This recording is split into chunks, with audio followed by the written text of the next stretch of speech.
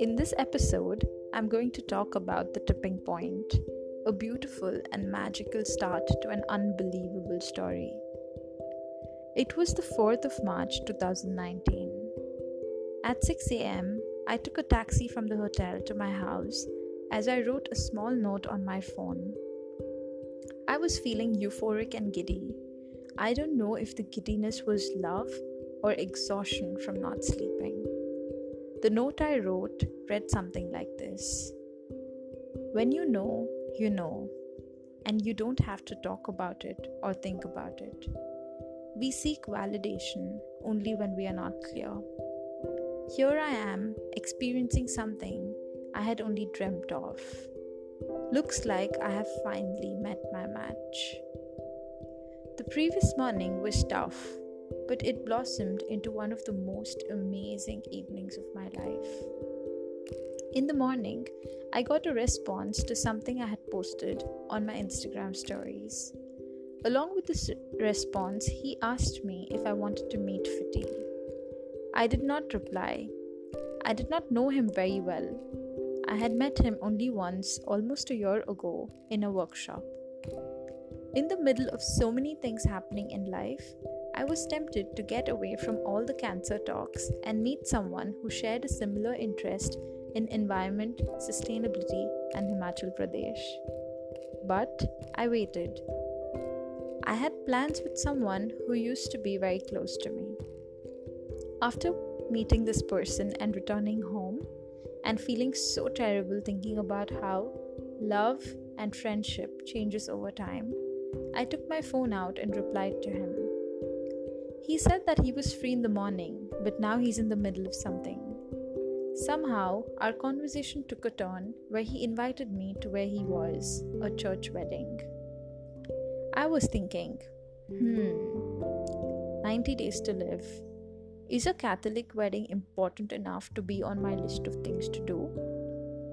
As if to answer this question, came his reply saying that if I had never attended a Catholic wedding, then I should not miss this. After confirming with him that it is definitely like the wedding in the movies, I told my mum that I was thinking of going to this wedding. Both mum and sister encouraged me, saying that it will be a good change from all the hospital visits. I excitedly got dressed up. I packed my medicines and fruits and reached the church. But on the way, I scrolled through his Instagram profile. I did not want to not recognize him. That would be so awkward. I was wondering why I was doing this. I didn't even know him, and here I was, meeting him and his full family. I quickly brushed aside those thoughts and told myself that for the rest of the time that I have alive, I'm going to do things spontaneously and not think too much. This is the best advice I ever gave myself. Normally, I would have never done something like this. But when you have limited time to live, you really make the best out of life. But hey, isn't all our time limited on this earth? None of us know when we will die. Shouldn't we live each day by reducing our barriers and boundaries and judgments? Living like this has been one of the biggest lessons I have learned through this cancer journey. Getting back to the story, he met me at the gate with a pink carnation flower that I wore in my hair throughout the night. I never noticed before. He was quite good looking. Maybe it was the suit? I stopped my thoughts right there and smiled as we made small talk, and he introduced me to so many people that I forgot who's who. I told him that I wanted to speak to him, and so we went out for a walk. As I sat him down and told him not to freak out, I told him my entire situation. My intention was simple. Seeing how spontaneous he was, I did not want him to pull me to dance with him or get me a drink. I was expecting a sad and sober reaction, but to my surprise, his eyes twinkled.